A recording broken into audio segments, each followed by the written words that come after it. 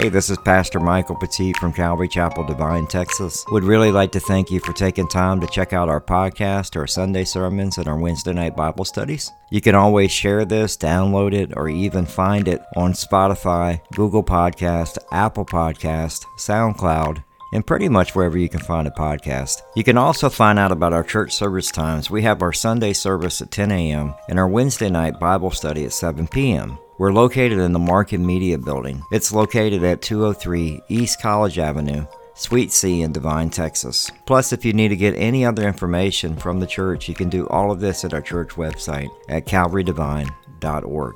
That's calvarydivine.org. Here's today's teaching. So I simply entitled this in Mark chapter 12, verses 18 through 27, The God of the Living. The God of the Living. And we'll look at it in two parts. The resurrection question in verses 18 through 23. And then in verses 24 through 27, the resurrection answered. So last week we had the Herodians and the Pharisees, two unlikely groups that would never work together. But they worked together so they could try to trap Jesus. And they had a finite question, and they were pushing to try to get Jesus either stoned to death by the crowd, or the crowd to lead Jesus by asking him, about Caesar and taxes, with the hopes that he would tell them, pay your taxes, because the Jewish people hated Rome. They hated being under the thumb of that government. Or they wanted them to come back and tell them, don't pay your taxes. And then they would have to deal with Jesus would have to deal with the Roman government. So either way, they thought they had Jesus trapped. And Jesus simply just answered, render what is Caesar's to Caesar and render what is God's to God. And the funny thing is, it's all God's.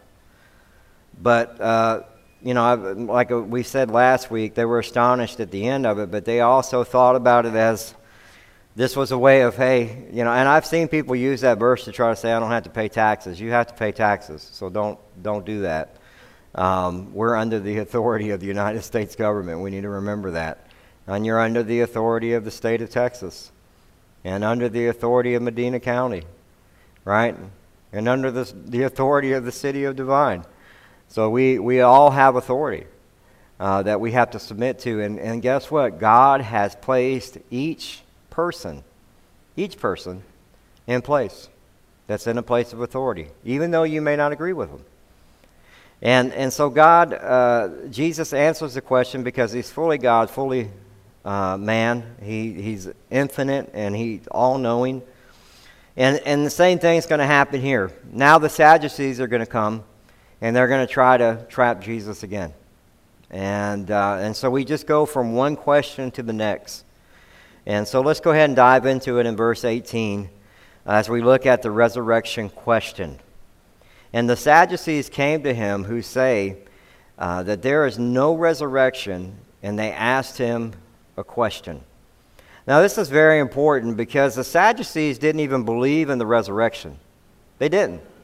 But yet they're going to ask a question about the resurrection. Now, just a little history on the Sadducees. The Sadducees were actually aristocratic, wealthy, priestly people, meaning they had money, they had temple influence, and they had political influence. They were very sympathetic to Hellenism, and they only studied, and this is the most important part, they only studied the first 5 books of the Bible, the Pentateuch. That's it. They didn't study the minor or the major prophets. They didn't study Psalms. They didn't study none of that. And you have to remember that the Old Testament was complete up to this time, but they decided the only thing they were going to study were the 5 books of the Bible.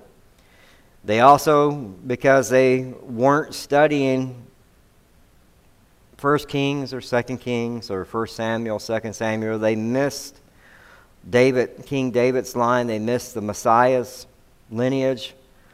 They were missing all of that. And they did not believe in the resurrection. Now, at the end of their time in AD 70, when the temple's destroyed, they had no more political influence, and they come to an end. There were no more Sadducees, and there still ain't. And so the Sadducees, one of the things that the reason I believe that they come to ask this question is because the Sadducees were in control of the buying and selling of the temple.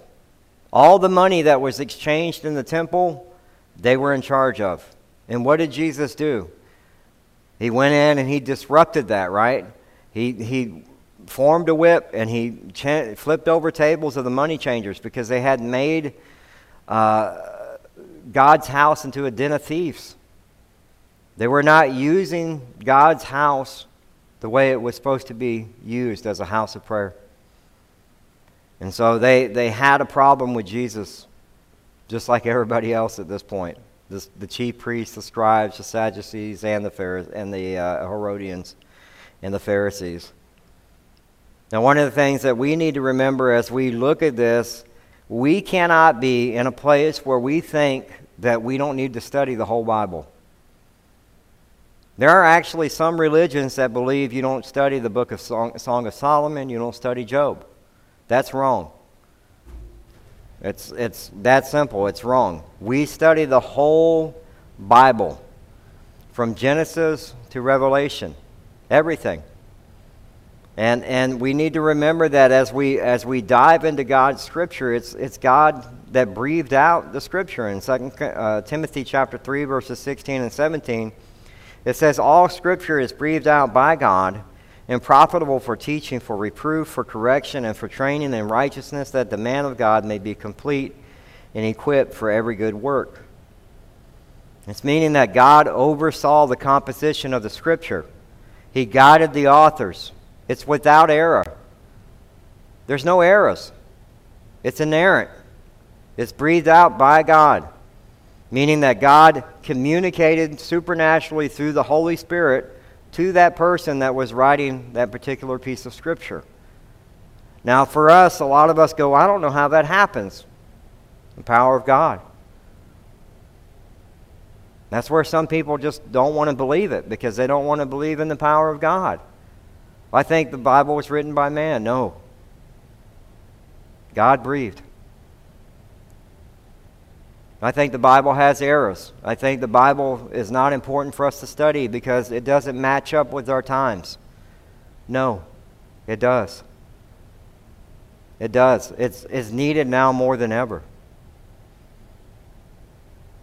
That's why we see so much lawlessness and things that are going on. But what happens is when you have people like the Sadducees that say, well, I'm only going to study these books. That's it. I'm not studying anything else. What you're doing is you're playing God, because you're saying those other books weren't important. And it tells us at the very end of Revelation 22, verses 18 and 19, it says, I warn everyone who hears the words of the prophecy of this book.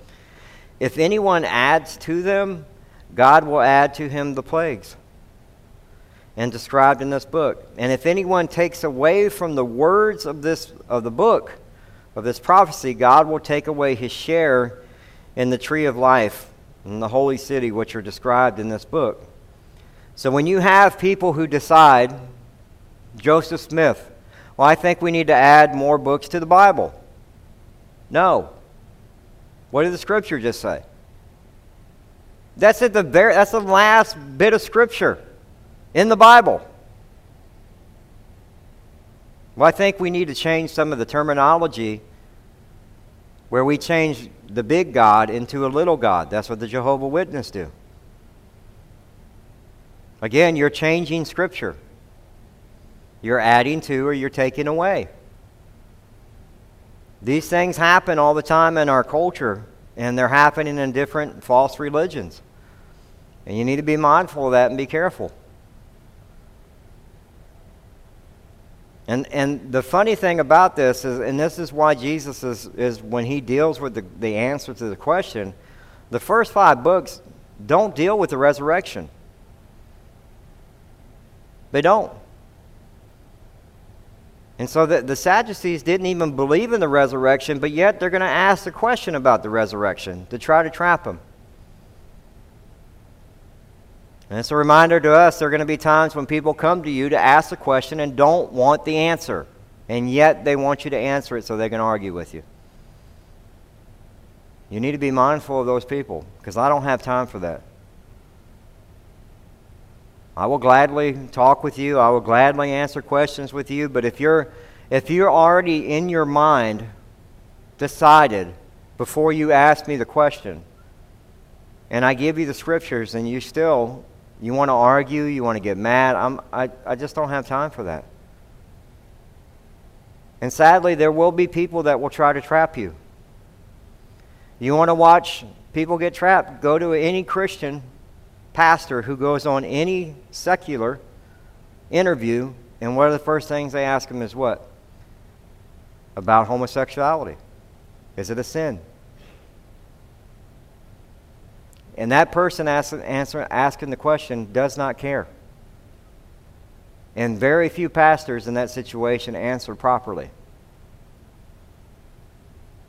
But that's what happens is people try to trap people. So you will have people come in your life that will ask questions that don't care to know the answer, but they're only asking to try to make you look silly. And that's what they're trying to do with Jesus. They're trying to make Jesus look silly. At the same time, that way the crowd will turn on him. So in verse 19 it says, saying, Teacher, Moses wrote for us that if a man's brother dies and leaves a wife but leaves no child, the man must take the widow and raise up the offspring for his brother.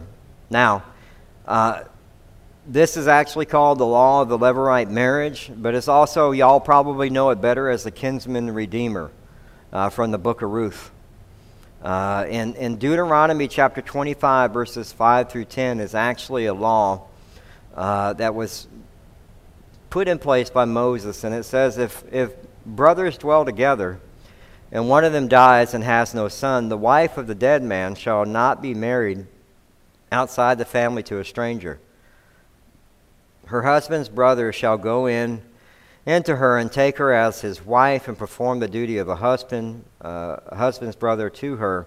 And the first son whom she bears shall succeed to the name of his dead brother, that his name may not be blotted out of Israel. And if the man does not wish to take his brother's wife, then his brother's wife shall go up to the gate to the elders and say, My husband's brother refuses to perpetrate his brother's name in Israel. He will not perform the duty of a husband's brother to me. And then the elders of the city shall call him and speak to him. And if he persists, saying, I do not wish to take her, then his brother's wife shall go up to him in the presence of the elders and pull his sandal off his foot and spit in his face. And she shall answer and say, Shall it be done to the man who does not build up his brother's house? And the name of the house shall be called in Israel, the house of him who had his sandal off. Now you have to understand, at the time when this is written, in the Jewish culture, the carrying on of name is very important. In our culture, it's not. And, some people, yes. I mean, my son carries my name. And, my brother carries my father's name. And so for our culture, for some people, it's not the same thing. I read this, and I know my wife wouldn't marry either one of my brothers and all, right? It just is not right. At least I would hope not and all. But I know her. She's had enough of the Petits, right? And but you see, in the culture of the time in the Old Testament, this is what it was. But we also see it in the book of Ruth. And the book of Ruth has a beautiful picture of it as they talk about the kinsman's redeemer. In the book of Ruth, in chapter 4, verses 8 through 10, it says, When the Redeemer said to Boaz, Buy it for yourself, he drew off his sandal. Then Boaz said to the elders and all the people, You are my witnesses this day that I have bought from the hand of Naomi all that belonged to Elimelech and all that belonged to Chilon and to Mahlon. Also Ruth the Moabite, the widow of Mahlon, I have bought to be my wife to perpetrate the name of the dead and its inheritance, that the name of the dead may not be cut off from among his brothers and from the gate of his native place. You are witnesses this day. So the brother didn't want to marry Ruth, but Boaz did. And Boaz is actually a picture of Jesus and our family redeemer. It's such a beautiful, the book of Ruth is such a beautiful book to read. Just Ruth's faith overall. But it's an important picture to remember. Now, in our culture, again, this is not something that we see happening. It may still be in the Middle East in this way, but not here in America. But what we get now as we head into verse 20, we see a twist in the plot here as they share the story of the Sadducees. They said there were 7 brothers.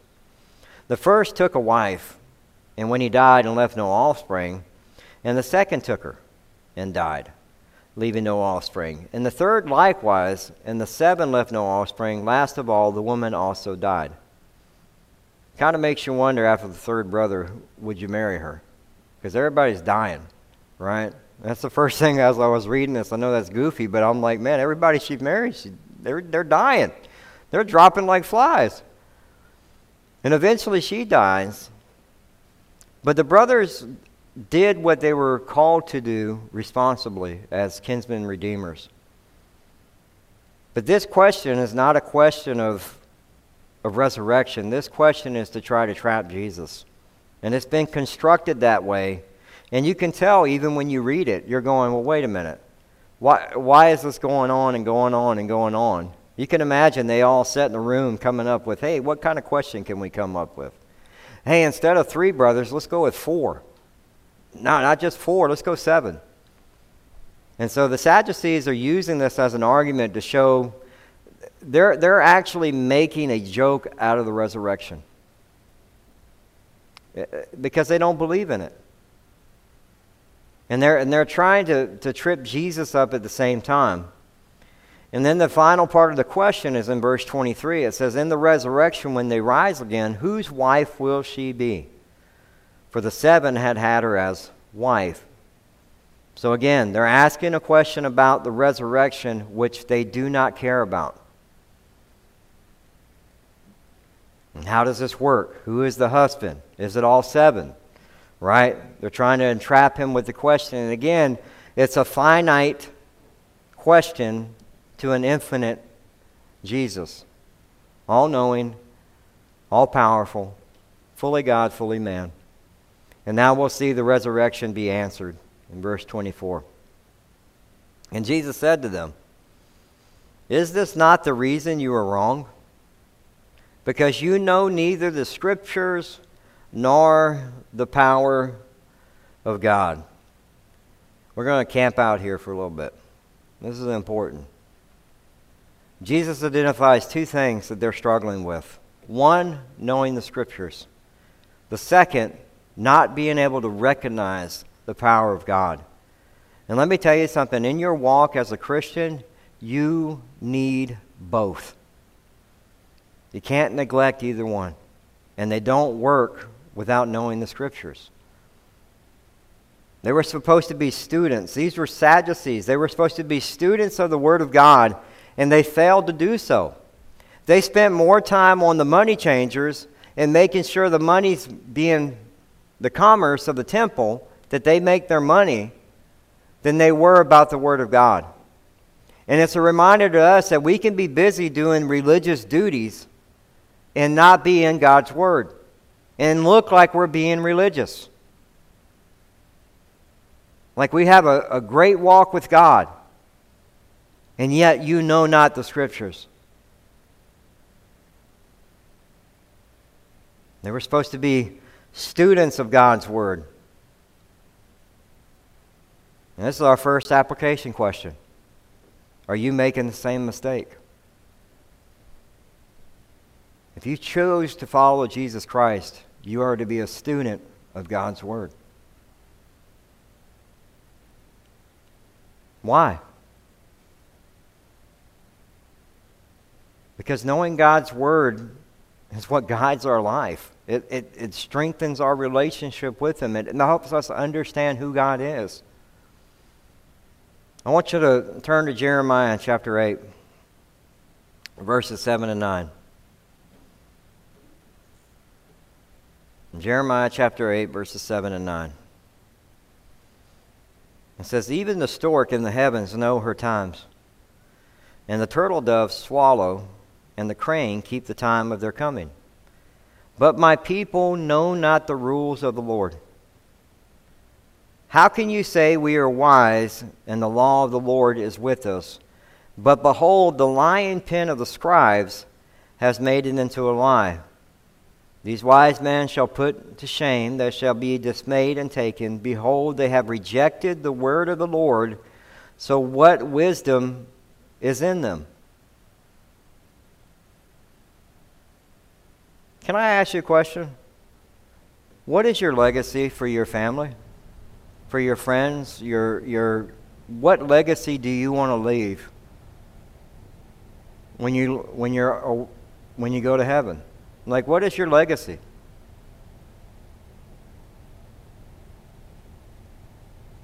Seriously. Is it to leave many houses? To leave a ranch? To leave a business? To leave money?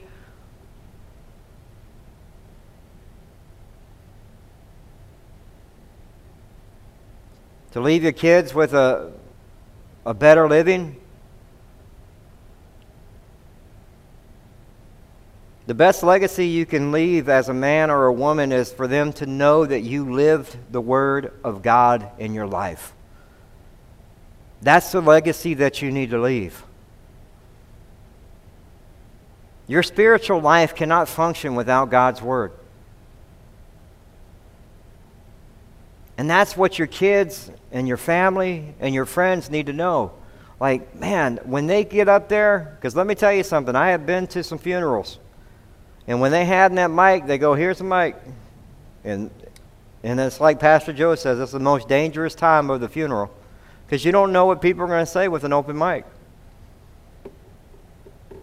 And let me tell you, I've been to some of them where some things that are said, and I'm like, man, are they going to get to a point where this guy walked with God?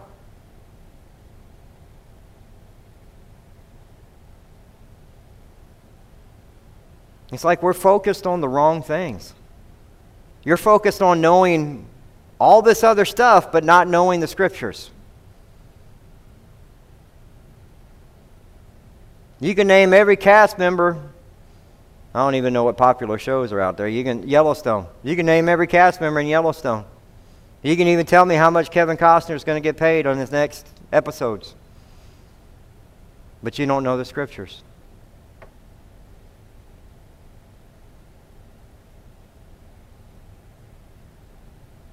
So what type of legacy are you going to leave for your kids and your family?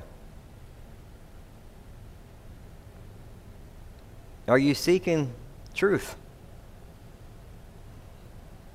Turn to Psalm 119. We always love Psalm 105, but I want to read you the verses before it, Psalm 103. So Psalm 119, 103. 119, 103. I'm sorry, I probably confused you on that.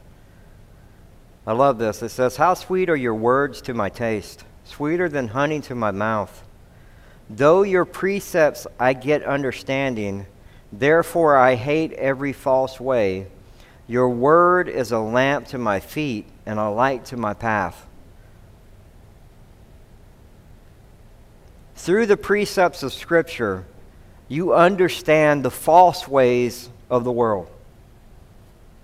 But if you don't know the Scripture, and you're not living the Scripture, you're not going to know it.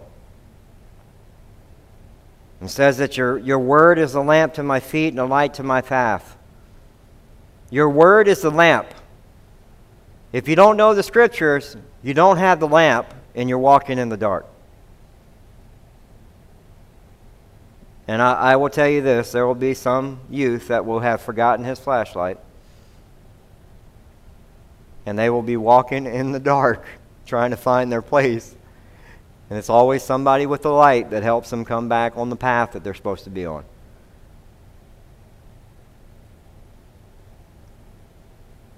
We are to know the Scriptures. And Jesus is accusing them of not knowing the Scriptures. The second thing that he brought up was the power of God. You know not the Scriptures nor the power of God. How? And the power of God is a supernatural act that can be explained because it's above and beyond something that God is doing that supersedes any knowledge that man has. But you're not familiar with the power of God because you don't understand His Word or His will. And you're missing it.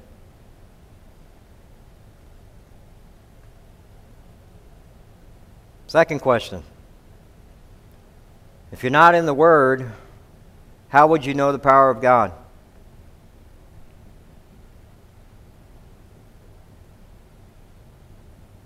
Because demons can act like light. Yeah.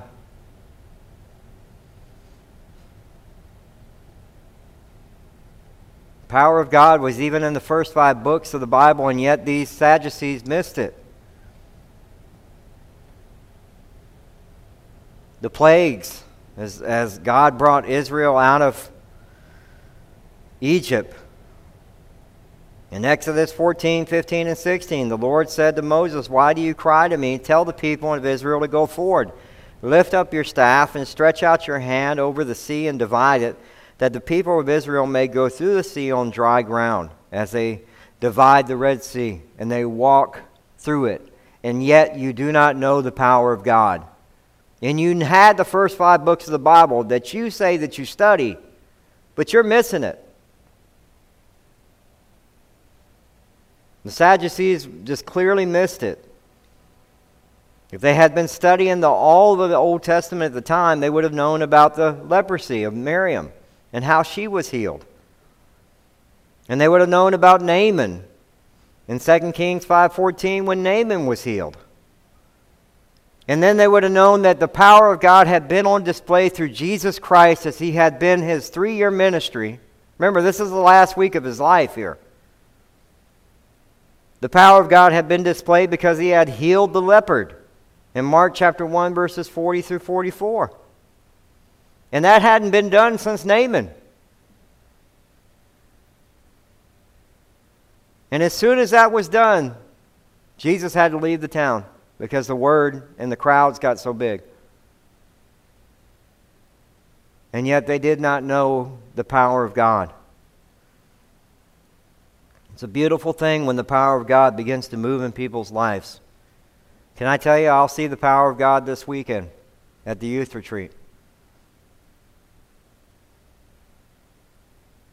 Part of seeing the power of God is being a servant of God, is being involved. We've seen the power of God move through this little church. As I was driving out here this morning, I was thinking, man, it was almost a year and a couple months ago we just started coming out here. And it's the power of God that sustained it. Because it's God's church, it's not Mike's. It's the power of God that wakes you up in the morning when you don't feel like going to church. And it's the Holy Spirit that nudges you and you go, I got to go. I need to be there. After you've had a night of no sleep.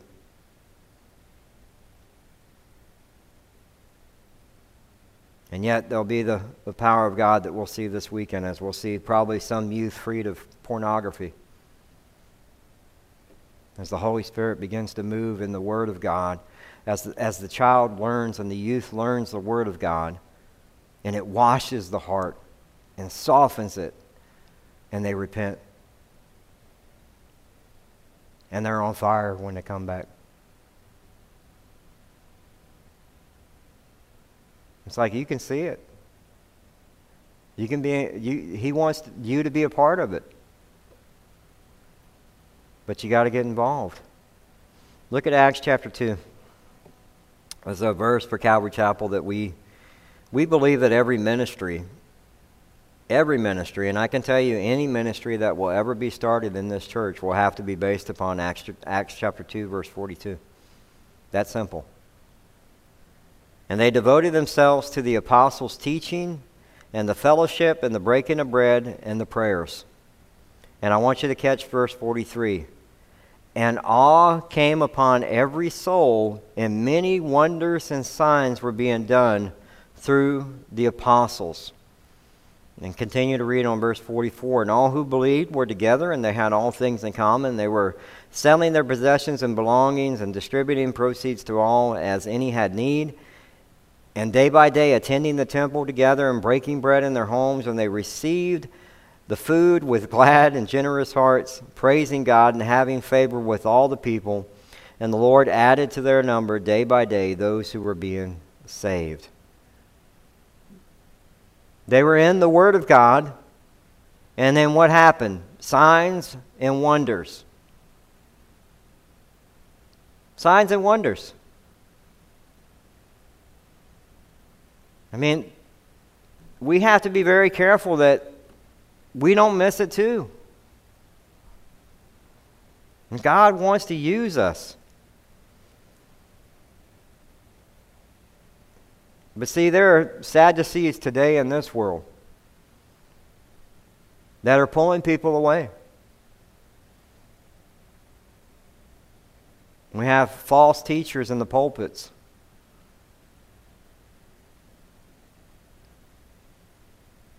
And just as they missed it, the Sadducees here with Jesus, they missed it because they knew not the Scriptures and they nor the power of God. We have that same thing happening today. Because we've gotten away from teaching the Word of God and teaching motivational speaking. I need to make you happy. I need to make you feel good. I just want to tell you about heaven and not about repentance. And that's not how it works. And we have false religions today that have made void of knowing the Scriptures and the power of God. They're doing everything in their own flesh. And when I give y'all things, it's not for me to try to be political. It's to try to warn you to be careful so you can go look at it for yourselves. Because we have Sadducees today. We have this Agenda 2030. And End Poverty 2030. Doesn't end poverty sound like a great thing? It's not. There are 17 commandments that the UN put together. Now, if you think I went to some, page to try to find this stuff, guess what? It was on the UN's page. It was their PDFs. And yet you have the Lutheran Church, the Lutheran World Federation that's backing this, the Pope, Max Lucado, Timothy Keller, Rick Warren. Rick Warren even spoke at the World Economic Forum. And yet, like Sadducees of their time, they're pushing us to try to move to a one-world religion. Because that's what the initial thing of the UN Agenda 2030. Do yourself a favor, go read it. All you have to do is type in Agenda 2030 religion. As they talk about gender equality and moving females into pastoral roles because men should not be interpreting Scripture for women. We don't interpret the Scripture. This is God's Word. You see what I'm saying? But what happens when you know not the Scriptures, nor the power of God, you get swayed by the world. And I tell you this because this is happening right in front of us.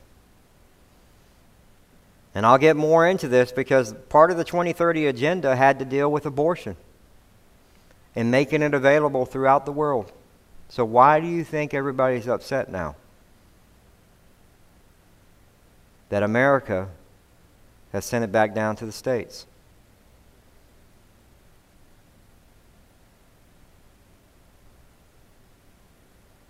See, we need to be very careful to understand that there's an evil that acts like light. And we can't be fooled by it. Because if you do not know the Scriptures, you will be swayed and pulled away.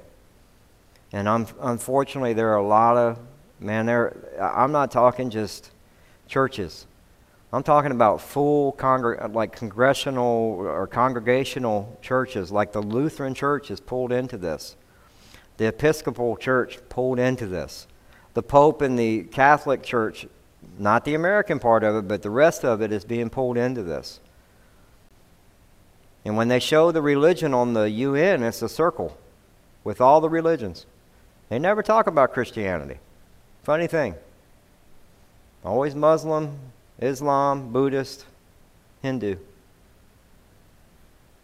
But there are these SNGs that are happening, or SDGs that are happening, these special bridges that they're calling them, to create a way, because spiritual leaders have so much power, is what it says on the thing. And they know how to sway the hearts of people. And then that way there's a political and a spiritual bridge to create what the UN needs. It's crazy. And so like the Sadducees here, we have it happening in our times. And I only tell you this because I want you to be aware, to be alert. But let me tell you, the thing that's going to make you more alert is knowing the Scriptures and knowing how to recognize the power of God through the Scriptures.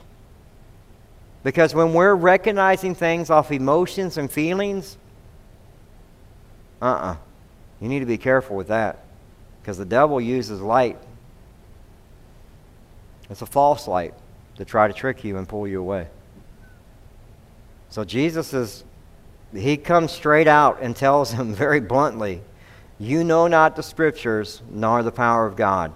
Then he goes on in verse 25 to answer. He says, for when they rise from the dead, they neither marry nor are given in marriage, but are like angels in heaven. Like angels, okay? You're not angels. You're like them. Meaning that you are created beings by God, and you will no longer be to die. And I don't understand why people get wrapped up and think they're going to turn into an angel. You're not, okay? That's probably the easiest way to remember it. There will be a resurrection. So Jesus responds to him explaining that there is going to be a resurrection. But there will be no marriage relationship in heaven. Right? So why aren't they married in heaven? Don't get me wrong. I remember the first time I heard this, I was like, wait, what? I've known Teresa more than I've known my parents. We spent more time than my mom and dad growing up. Known her since I was 16.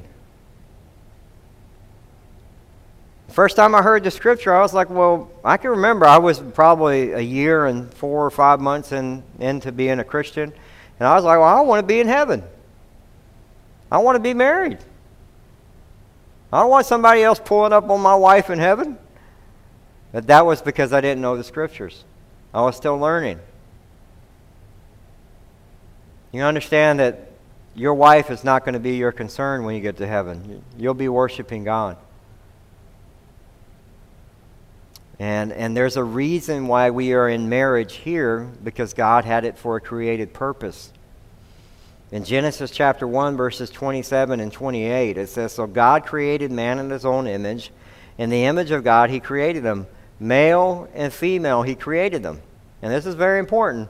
And God blessed them, and God said to them, be fruitful and multiply and fill the earth and subdue it. Be fruitful and multiply. So what do you think abortion does? It goes directly against God's intention. But there was a purpose for marriage. And did you catch it? It was a male and a what? Female. That's the only marriage that God recognizes.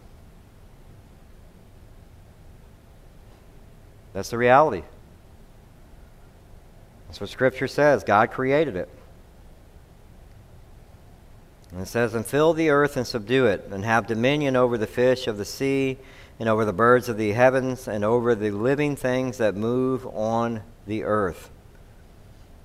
So God designed marriage here on earth to what? To be fruitful and to multiply here on earth.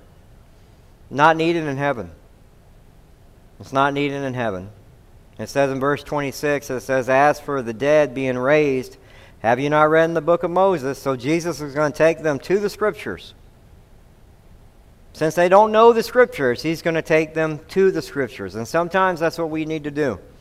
Like if somebody says, well, I thought, no, let's read the Scripture. Let's read what God's Word says. Look, you can be mad at me all day long you want at abortion. You can be mad at me all day long about homosexuality or sexual immorality or gender. All these things are God's words. You're not mad at me. You're mad at God.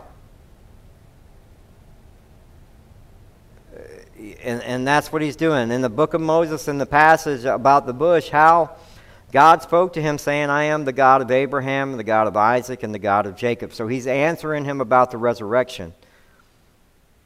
In Exodus chapter 3, verse 6 is exactly where Jesus is taking him to. So he's telling him, hey, you know not the Scripture. Let me take you to Exodus chapter 3, verse 6. That's part of the first 5 books of the Bible that you're supposed to know, but you don't know. See, what we have here is we know that he is the God of the living. It tells us in that last part of the verse, he is not the God of the dead, but of the living. You are quite wrong. He is the God of the living. He's the God of Abraham, Isaac, and Jacob. And God speaks to Moses, and so therefore Abraham, Isaac, and Jacob are alive when God speaks to Moses, because they had died long before Moses. And therefore Abraham, Isaac, and Jacob must have been resurrected. And so we understand that there is a resurrection. This is where people need to, we see all these things that are going on in the world. Like this Agenda 2030 is pushing, like everything's moving towards this one world system. That's because Jesus is returning. The rapture is going to happen. And the resurrection, to understand this, is to understand that you have an eternal place of destination. It's either a wide road or a narrow road. Either the wide road to hell or the narrow road to heaven. And we all have the opportunity to choose. But once you decide not to choose and you're gone from this earth, it's too late. To be absent from the body is to be present with the Lord. By that time, it's too late. You can't go, oh man, I should have believed. Too late. Your destination is already picked. So for us as Christians is to remember that we serve a God that's living. For some reason, I don't know what it is, Christians say the prayer and they think, I got my ticket to heaven. Lord, I'll see you when you get to heaven. No, he's the God of the living. He wants to use you now. He wants to actually say, you know what? You're my son, you're my daughter. I have things for you to do that I have planned. In Isaiah chapter 26, verse 19, it says, your dead shall live, their bodies shall rise. You who dwell in the dust awake and sing for joy, for your dew is the dew of light, and the earth will give birth to the dead. Talking about the resurrection. Actually, in Job chapter 19, verse 25, it says, for I know that my Redeemer lives, and at the last he will stand up upon the earth. And after my skin has been thus destroyed, yet my flesh I shall see God, whom I shall see for myself, and my eyes shall behold and not another. My heart faints within me. If you say, how will we pursue him?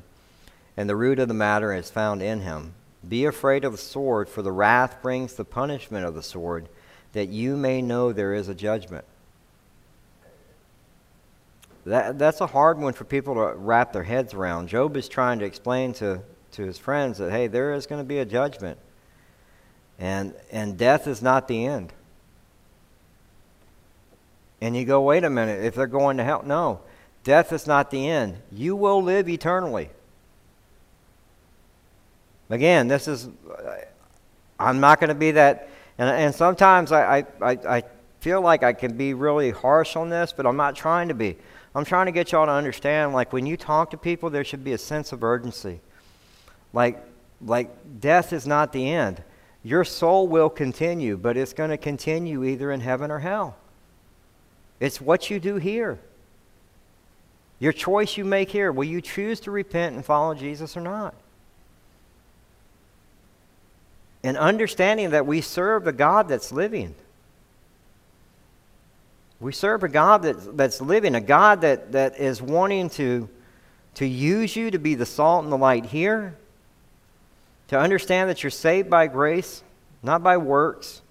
But very important, Ephesians chapter 2, verse 10 says, "For we are his workmanship, created in Christ Jesus for good works, which God prepared beforehand that we should walk in them." Our living God has prepared good works for each one of us that have chosen to follow him. And we do that by seeking his will daily. We do that by seeking his word daily, because why? His word is living.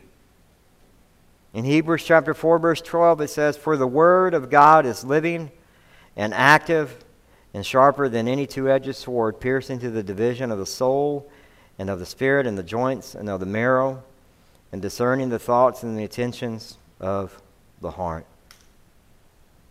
And Jesus said in John chapter 5, verse 24, "Truly, truly, I say to you, whoever hears my words and believes in him who sent me has eternal life. He who does not come into judgment, but has passed from death to life."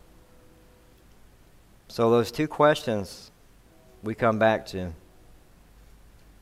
Do you know the Scriptures? Are you making the same mistake the Sadducees made? Are you spending time in God's Word? And the other question was, what type of legacy are you going to leave for your family, for your friends? Is it a legacy that's built upon the Word of God, that's built upon living for God, serving the living God? And you're never going to recognize the power of God if you're not in the Scriptures.